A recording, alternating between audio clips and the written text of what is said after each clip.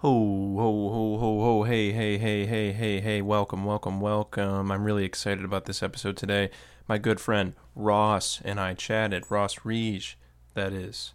We talked about all things cinema, all things film school. Only if you're not a film buff, I would turn this off because it's total film buff talk. That's a joke. Ross has worked on several films, beautiful ones. Kong Skull Island, Kings of Summer, you name it. He's been there. We spent a good amount of time talking about puppets, which I didn't expect, but I had a beautiful time doing, and I hope you enjoy listening to it. My life's been rad. I have yet to be vaccinated. I watched the entire Twilight series in a couple weeks. I got in a car accident a couple weeks ago on the highway, and I slammed into a guardrail, and I remember what it was like to feel immediately electrically alive in the present, and it was a wonderful experience. I've been outside at the park, laying on blankets, reading books. I've been reading 1919 by Eve E. Ewing. I've been reading Supernatural by Graham Hancock.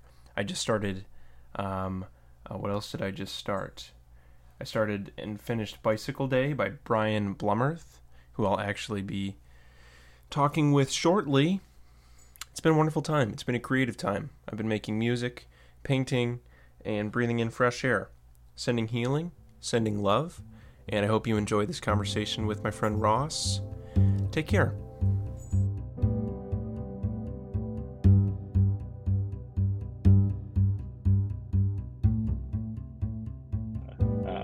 Yeah.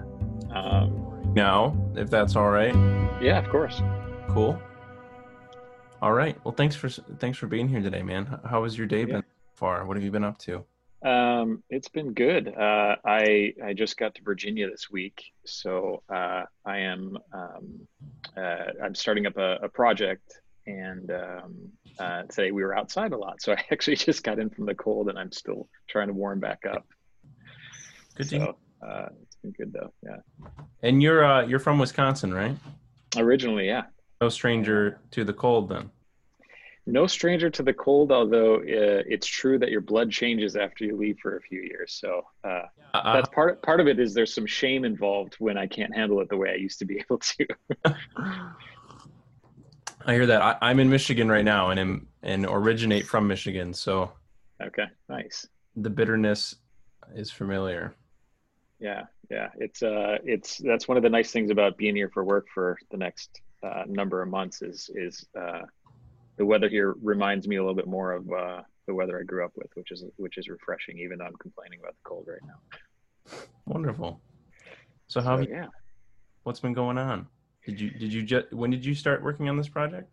I literally got out here on Monday. Oh, So we're just starting up, and I was working on a show in LA last year. That as everybody's dealing with all the COVID stuff, we started up in the spring. We shut down a couple weeks into prep, and then we got back up and running in August and wrapped right before Christmas. So mm. finished that up, and then I immediately started packing to come out to Virginia. Have So you spent much time in Virginia before now? well, I did the first season of the show that I'm doing right now. So in 2019, I was here from mid-June until almost like mid-December. Mm. So I did the opposite point of the year. I did the second half of the year then, and now I'm doing the first half. So I guess between the two, I'll have a full year of Virginia experience behind me when I'm done with this. Cool. I just went to West Virginia back in I think it was early November. I went by myself. Yeah. Yeah. How was that? Just a trip? Yeah, just a trip. I wanted to go solo, got tested and everything. I went to this small hip camp tiny house in the mountains. It was totally wild. I've never been that alone before. Like Yeah. I've never taken a solo traveling trip before, and there was no service, no lights, no really humans of any kind. It was pretty strange. And what was interesting, it was the weekend of the election. I went on the Thursday of the US election, and so It's the right time to do it. people were I was like going through Pennsylvania on my way, like, hey guys, how's the Yeah. but it was strange because I didn't have any contact at all. I didn't hear of the results until much later, which was nice. Yeah. Yeah. kind of off the grid for a minute. That's nice. Yeah. So about your background, Nice. tell me about your background. Well, I grew up in Wisconsin, as you already caught me on. Grew up in suburbs of Milwaukee, Hmm. um, and my pretty I guess traditional family. My parents met in music school. They're both musicians, but then of course growing up, they were like had moved on to their practical lives. So my mom was raising my sister and I, and my dad was working in business, and they continued pursuing their music passions on the side. Yeah. Um, I guess that's an important element of my background coming from a place that there's like there was no real aspect of film life, film production, and what is it, how does it work. There's no nepotism getting into film when you're from Wisconsin, really. Uh, so, but I think like when my sister and I talk about it, I think we recognize that we were, surrounded by the arts growing up, even despite that. So, Are you musical in any way? Do you play any instruments or have an no, instrument? a little bit of guitar, but not anything Yeah. to tell, go home about. But yeah, no, so more visual. And my sister is kind of the same, although I think she got a little bit more of the music gene than I did. How did it get there? How did it go from being surrounded by music to knowing that film was what the move was? Um, you know, Early on, I guess, like in elementary school and stuff, it was all like painting and, like making things out of paper mache and just loving my art classes more than anything.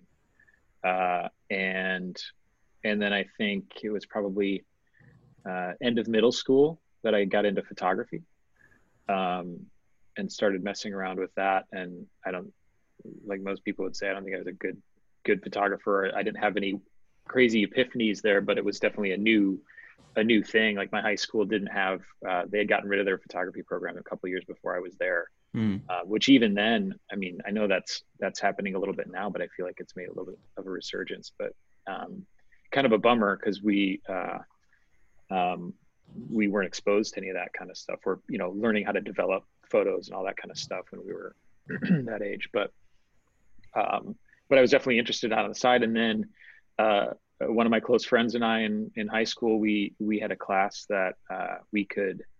It was kind of an alternative thing in terms of your like reports. You could Hmm. uh, instead of writing a report, you could write a song, or you could paint a movie poster, or anything that related to what you were studying, as long as you had, it was a response to what we were working on, which I thought was pretty progressive and cool. And so he and I were just like, oh well, what any high schooler do is like, what is the easiest thing to do to get out of this? And we made videos, and all of our videos were puppets. So they're all like, we were building puppets. We started kind of diving into studying Henson and learning about all that, so the Muppets and all that stuff, and really got into puppetry. And so Yeah.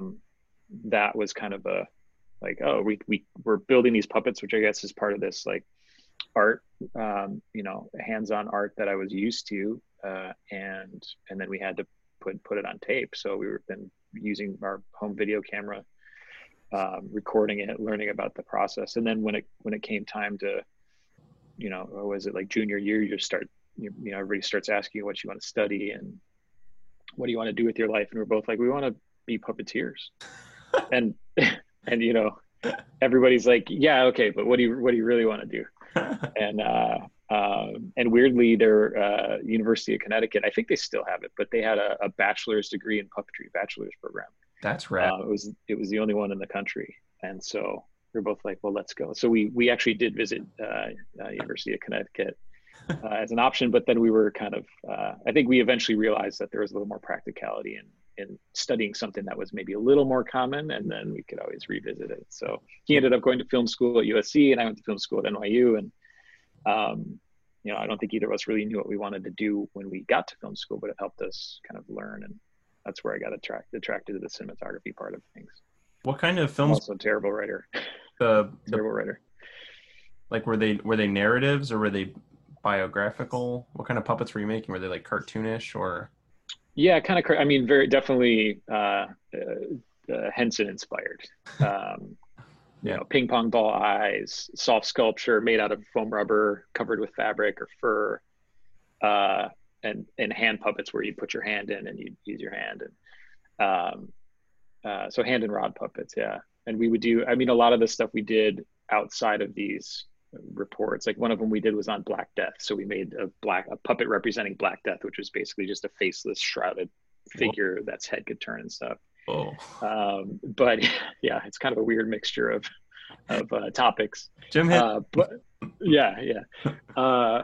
But then we would just do, just to mess around and kind of learn. We would basically make music videos to songs we liked. So we would lip sync with the puppets to the camera with the song playing in the room. You know, so our parents are, you know, sitting there, and we're at that time. I mean, I think you look at yourself and you go, well, I guess I'm a little old to be playing around with puppets. I'm a sophomore in high school, but you know, where everybody's like, you know, everybody's doing all sorts of stuff in high school, and we're, you know, Friday nights where it's like, you know, 10 p.m. and we're locked in the room, like music's playing, and our parents are like, what are these guys doing?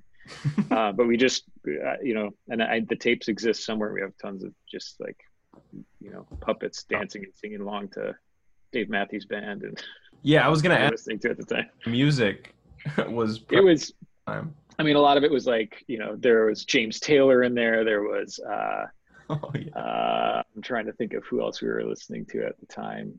There was a lot of stuff like, yeah, Dave Matthews for sure. Dave Matthews Band. Who else? Billy Joel was another one.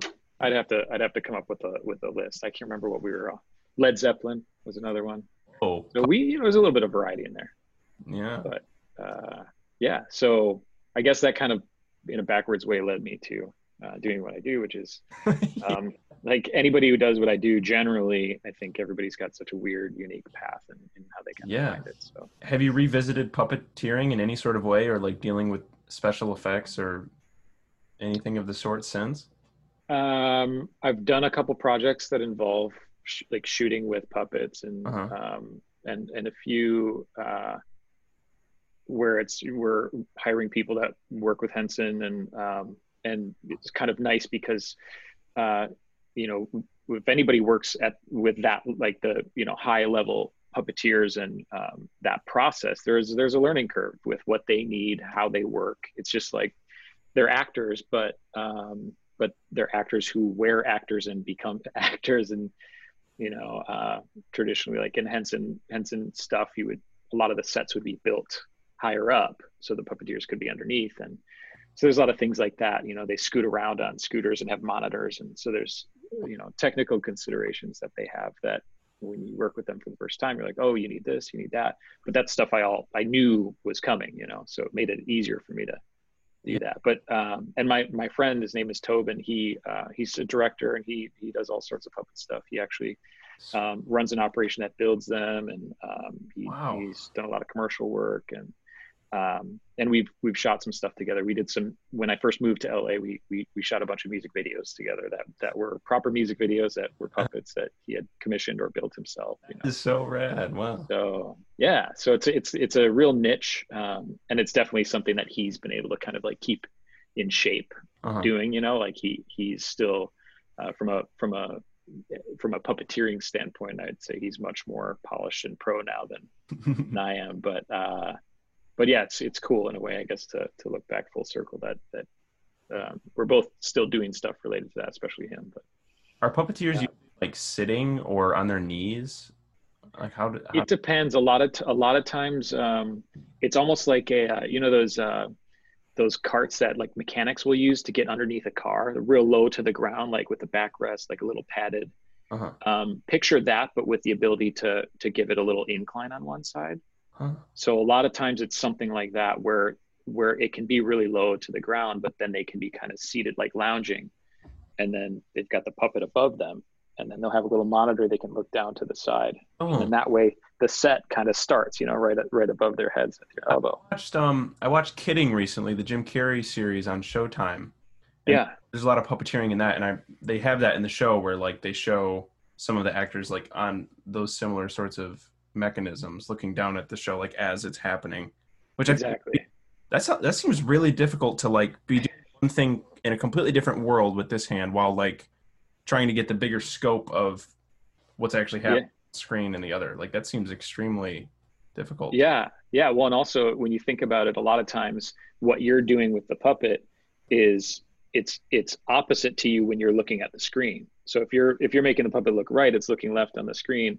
And Right. so it's like the, patting your head and rubbing your belly kind of thing. You have to get your brain rewired a little bit. And then it's eye contact with the other puppet. So you're looking down here, and all the stuff is happening up above you, and then you're supposed to be looking over at this puppet over here. And this is one of those things that from time to time we'll still nerd out. You'll watch something that's been done with puppets, and we'll look at it and be like, the eye contact is bad on that, or like the lip sync is off. What did they think they're doing? But it's all it's such small stuff that, I mean, generally with the Muppets, you'll see it's just so well done because the tiniest details are accounted for, and that's what makes them feel the difference between them feeling alive or feeling like a sock puppet, that your grandpa does. Maybe So I'm like projecting this because I like to picture it, but I feel like in a lot of puppeteering situations, the puppets like to look at the camera or to look at the audience. Maybe it's because children are involved sometimes, but I just picture puppets like just turning to the camera and just being like, yeah, like breaking the fourth wall and kind of confronting you. Yeah, like, yeah, totally. like, like when their lips are like pursed, they just have this sort of, I don't even know what I'm thinking of. Yeah, That's what I picture when I think of it. yeah, totally, totally. It's everybody's got their own kind of, I remember when the Crank Yankers came out, which was a really interesting like new use of puppets no longer being perfectly wholesome. It's a trip. But there's definitely a part of it that I think at the time was right around the time that we were really getting into this stuff. And you're like, part of what we liked about the Muppets was that they were really adult, but they had these really interesting personalities and complex relationships. Really, when you peel it back, Uh-huh. and at the time we were hating on Crank Yankers a little bit because we were just kind of like, oh, that's just easy. It's just all fart jokes, and like Yeah. it's easy to make puppets entertaining if they're just crass. But of course that model has proved to continue being successful. But yeah, and it's also amazing what happens with puppets and children just in real life. Like you can literally, and there's clips of Henson doing this too, and I'm sure countless others, where you'll literally be standing right next to a 4-year-old and you put a puppet on, and it's all of a sudden it's like the puppeteer disappears to the kid. It's like like that puppet is totally alive to the kid. There's something really cool about that too. Yeah, it has something like they don't. I feel like a lot of children don't have that thing that cares about. Because I mean, I'm thinking of like Fred Rogers. Like he had a documentary that came out, and there were many segments of him talking to children where he would put on the cat or whatever, and the children didn't care about Mr. Rogers at all. They were talking to the character, and like I think something that was so intriguing about Mr. Rogers too was that he was also like he wanted that character to be what was talking to the kids, and so I feel like that's they see that they're like, yeah, this cat's talking to me right now. It doesn't matter that it's another man doing a voice. Like that doesn't change that he's Yeah, things he's saying, he means what he's saying, whether it's through a character or not. That's really special. yeah, yeah. I mean, I think the art of puppetry is one of those things that's it's kind of always lived. It's always lived under the lines, and different people have made uh, kind of indelible impressions with their work. Henson obviously being kind of the one at the forefront of my mind, but it's one of those things. It just seems like it's timeless. Doesn't matter how good special effects gets. There's still, I mean, and there's a lot of stuff now that's done where it's a puppet that it's then augmented with special effects or digital modifications later. But in the end, it's still there's something that I haven't seen replicated really properly in a purely digital sense compared to somebody who's really good with the puppet in real life. And so as a performance art, I think I think it'll always be around, which is cool.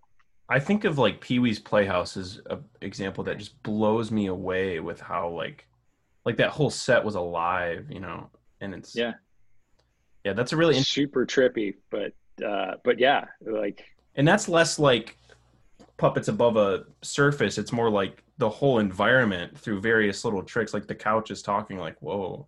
yeah. I remember there was Cherry, right? Cherry was one of the characters. I'm trying to remember the names of these other ones. Yeah. Pee Wee Um, is an absolute trip.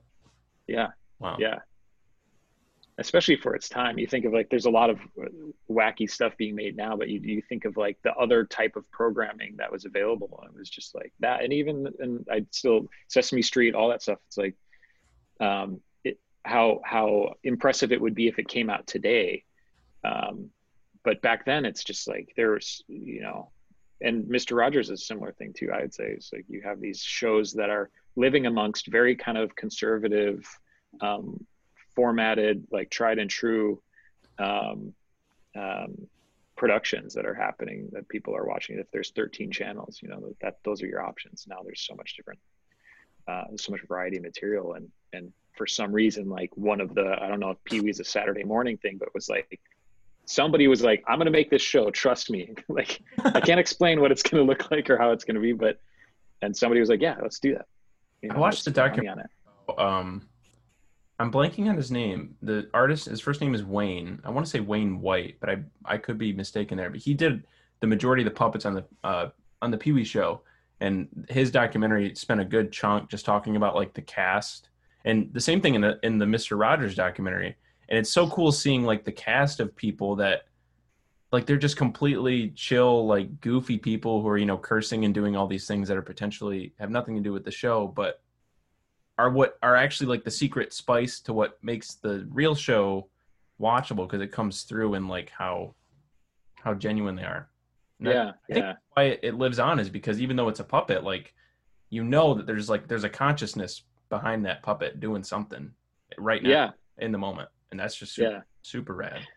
It's like people living vicariously through these characters, or these characters are the ones that exist, and there's some like underbelly to their personality. That's a slightly different version of who they are, of Yeah, who you're familiar with, the Mister Rogers documentary talked a lot about that. How like the people closest to him were saying like those characters were him, obviously, like they were him as a child, or like the things he was saying, he wasn't saying them like Mr. Rogers thinks he can impart a lesson on kids. It was him talking as himself through these characters as a means because like he connected with that child inside of him that had the fears of whatever it was that he was talking about on the Yeah. that's a really special way to put a message through. Yeah. I think that's why these things are so indelible. I think I have a son who's turning 4 next week, and a daughter who just turned 2, and Hmm. now we're in that phase where I mean, there's obviously the YouTube stuff and all these different things that kids can watch, and we've still like the times we put on Mister Rogers. There's times where I'm sitting there watching it with them. I'm like, man, this is like gives me chills. It's like really heartfelt and special. And not that there's not a lot of other great stuff out there, but it's like the fact that some of this stuff was made what 30, 40 years ago, and it's still stuff that I'm like I think is important for my kids to hear. An adult talking to them and about how it doesn't matter how unique or different or whatever they are, that they're special. And Hmm. it's like it's really cool stuff, and it's not just like wholesome for the sake of wholesome. It's like somebody really engaging with kids of all you know um, you know ethnicities, races, disabilities, abilities. It's across the board, really progressive. Yeah, So truth is timeless yeah, for I'd sure. say so. And So yeah. I think Mr. Rogers knew that like yeah, he was talking to the kids, but like the parents lined up too, like the Yeah. parents wanted to meet him as well because they're like, "Wow, how are you engaging these children so well?" And Yeah. he just didn't he was just the truth. He was just saying what he was saying. Like when you see him talk to when he I think it was Congress that he spoke before, when you see him he spoke to the nation a couple times about different tragedies that happened and like his demeanor didn't change even though it wasn't speaking to children. I mean it did in sort of the vernacular he was using, but it was still a general like the peace was there, the calm was there, the honesty was there.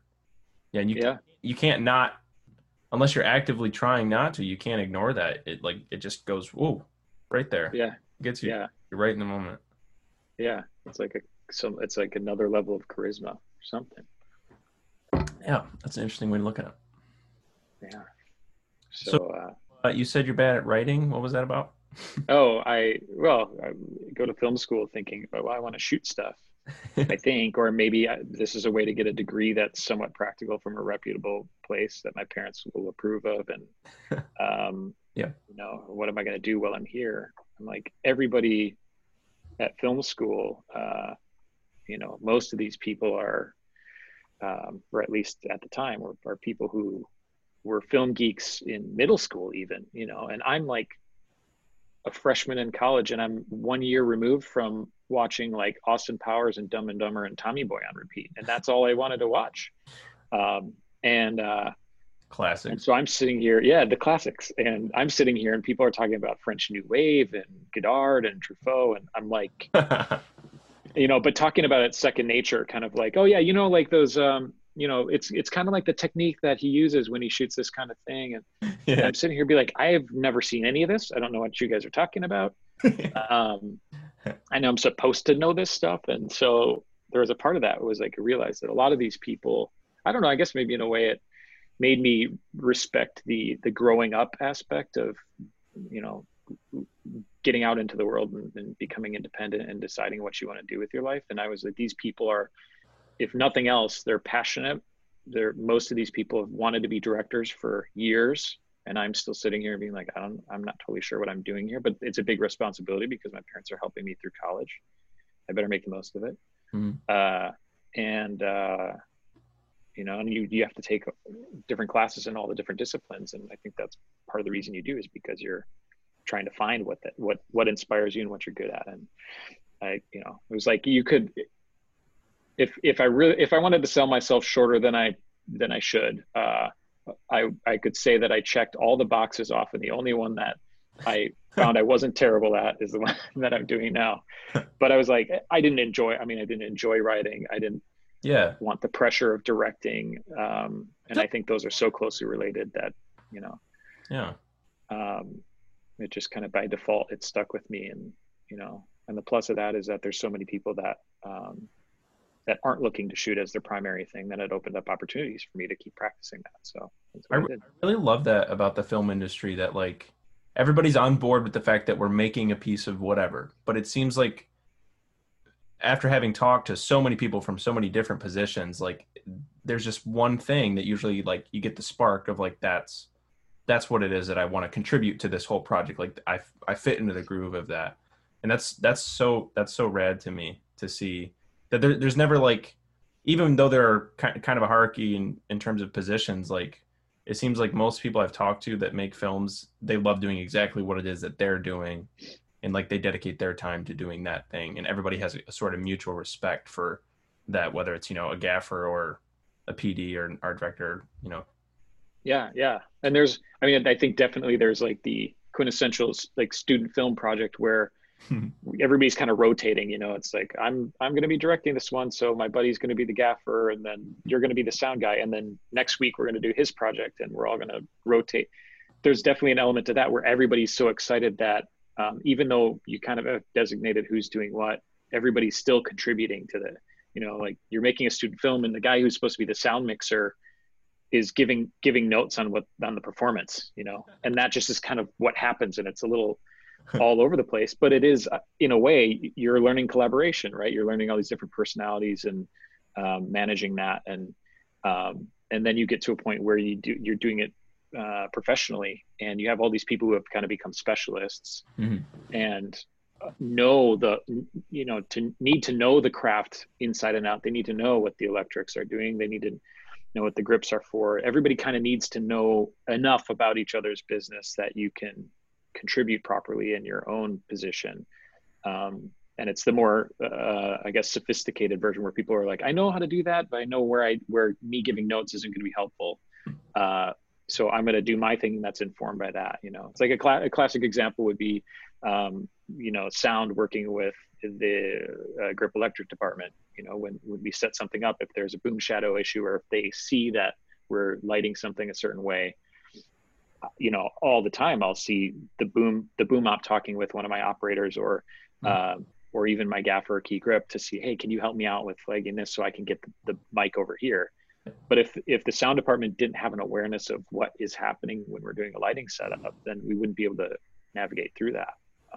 And so That's always a cool thing to see, is like when people, sometimes it's not as harmonious, but generally it's really professional, and it's like, oh, it's so cool because you see all these positions collaborating with each other, and knowing what each other's processes are. Mm-hmm. How did you start to bridge that gap of not having much knowledge about film to like going to film school? Like, did you just start watching films as much as possible? Did you try to hit the big ones?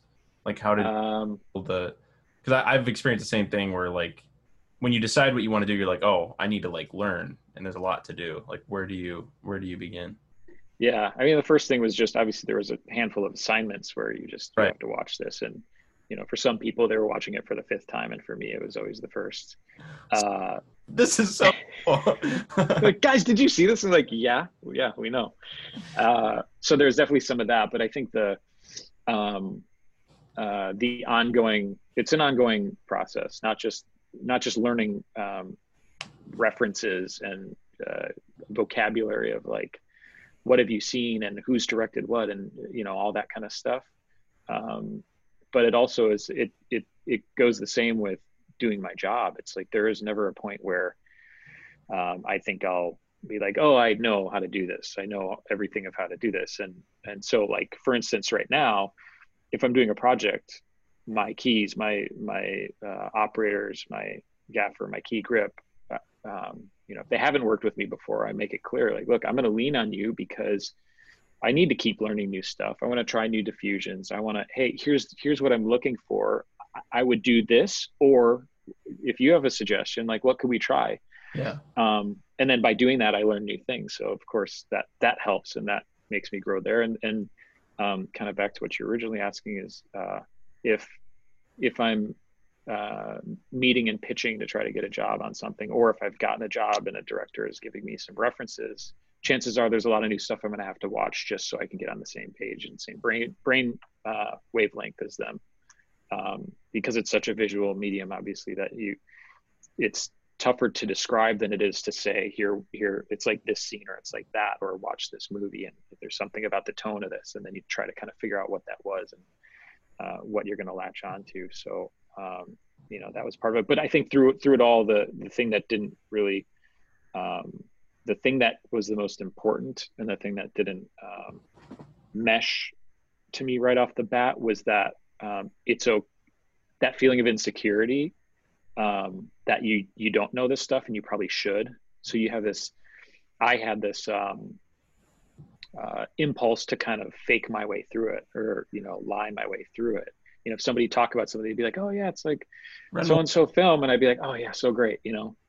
um, but and more often than not, the conversation goes away, and I'm thinking, okay, well, they think I know what they're talking about, so it's all good, and I can and then we can work together, or whatever it is. But in the end, I think the more important part was to be like, it's okay. Like, weirdly, like, my dad, this is one of the things that, like, passed down from my grandpa to my dad and my dad to me, is there's never a bad question, always ask questions. Yeah. And it's okay to know what you don't know, and to kind of have like this. So in a way, I've almost leaned into that, and try to embrace the fact that, like, that I'm going to be a constant learner. And I think for the most part, everybody is. And if people aren't willing to admit that, then they're probably not going to grow. So I have such a problem with that, man. Like, I don't know why, but I couldn't say that I hadn't seen something. I would lie. I would just say, yeah, yeah, I've seen that. Yeah, I've heard that. When I'm like, no, I haven't. I have no idea what it is. I don't know what you're talking about. And you just have yeah, to realize that, like if when the roles are reversed, I don't care if somebody hasn't seen something. That's exciting. That's like, oh, awesome. You're probably really going to enjoy this thing. Like, and then we can share yeah, feelings about it. But usually, like, when you have to lie like that, then you can't really talk about it, because then you're like, yeah, I've seen it. yeah. Good. And then the conversation's over. Yeah, But yeah. it's way And better. the tough, Oh, I haven't, but I will soon, and then we can like eat, and that's awesome. yeah, yeah. Tell me what to look for, or Yeah. yeah. I mean, the toughest thing is, it's one thing when it's one on one. I think you can get away with it easier, or the temptation is easier to kind of just go with it. But Yeah. the toughest thing, which happened all the time in film school, I mean, it still happens all the time on set or whatever, is when there's 5 people talking about something and you're sitting there and they're all like jamming on it. They all know they're all talking about it and you're like just ping ponging listening. Just watching. Yeah, it's kind of like, okay, cool. Well, I guess that's something. Side like, all right, I guess I'm just gonna learn. Yeah. Here I am. Have you had experience where like I have this sometimes where people ask me if I've seen something or heard something and like I have technically like it's entered this body, but it was like 10 years ago. And so like not really. Like I've seen it, but not really. And so that makes me feel strange sometimes because I'm like, well, usually I just say no. I'm like, yeah, but I couldn't tell you about it. I don't remember how it made me feel. So usually Yeah. like, nah, I'll rewatch. Yeah. Well, and chances are, however it made you feel 10 years ago, if Yeah. you revisited it now, it'd be a totally different experience, you know? Yeah. But yeah, I mean, I think that's also one of those things is that when it comes to film, for instance, something I watch, like Dumb and Dumber, like, had my love affair with it in high school. Uh-huh. But if I watch it now, maybe there'd be certain things that I'd appreciate about it now that I know what I know about the technical side of it or what have you. Or maybe there's some jokes that I thought I understood why they were funny. And Uh-huh. now I would know them in a different way and be like, oh, now that, yeah, that really is funny, you know? So, in a way, it's a medium that you can keep revisiting the same thing and getting more out of it, which is pretty cool. Mhm. Has it been a common experience for you that when you're working with a director, they give you examples of things to look at? Does that happen? Oh, for sure. Yeah, yeah, Cool. for sure. And I think it's really helpful. I just the show that I did this last fall. What show? It's called Rutherford Falls. Mhm. It's going to be on the new Peacock platform. Peacock. And Peacock. Peacock. Oh. Yeah. And the I'm sure they were working on hiring the director separately, but this is one of those like straight to 10 episodes first season. There wasn't like shoot a pilot and then wait to see. And I knew the showrunner she was a writer on a previous show that I had done, and I think that's how I got the meeting. But I got hired for the job before they had the director, which was a little out of the ordinary in my experience. Usually, even on an episodic thing, the director's involved in that. And but as they say, TV is the writer's medium, so it's not like unheard of to get hired before the director or in tandem with the director. But I got hired, and then within a week, it must have been 3 or 4 days, I got a voicemail from Larry Sher, who's a huge cinematographer. And I had just seen Joker. I was late in seeing Joker, so I had just seen Joker like 3 weeks prior, and it was, I think, the most recent movie I had gone to. And so here I have a voicemail from this Oscar-nominated DP that I had just watched his movie and been so inspired by. And he's like, yeah, so we're going to be doing this show together. I'm like, what? So I called him back and I was like, this is not what I signed up for. And he was great, super gracious, and super like, no, you've done, I've seen your stuff. I think that you have a diverse body of work, and you're really adaptive, and I'm excited. And I was like, oh, cool. And he, I think anybody that knows Larry would describe him as one of these people who's like, he's an encyclopedia of film. So he is the exact thing that would have scared the shit out of me in college if he was like, my classmate. Right. But he uses reference in a way as a tool that is so helpful. And I knew that going into it, that it was going to be that way. And so I was just like soaking in everything he could throw at me. And he has this, he started this site called Shot Deck. Uh-huh. And it's basically I think most people in my position build these kind of libraries, folders full of images and things that you put together a pitch or whatever. Type platform where you can talk with other crew members. Am I thinking of the same thing? It's a similar idea, but it's not the same thing. It's you can type in bar scene, and images will come up from, if he's got 1,000 films broken down into stills in the site. It's so cool.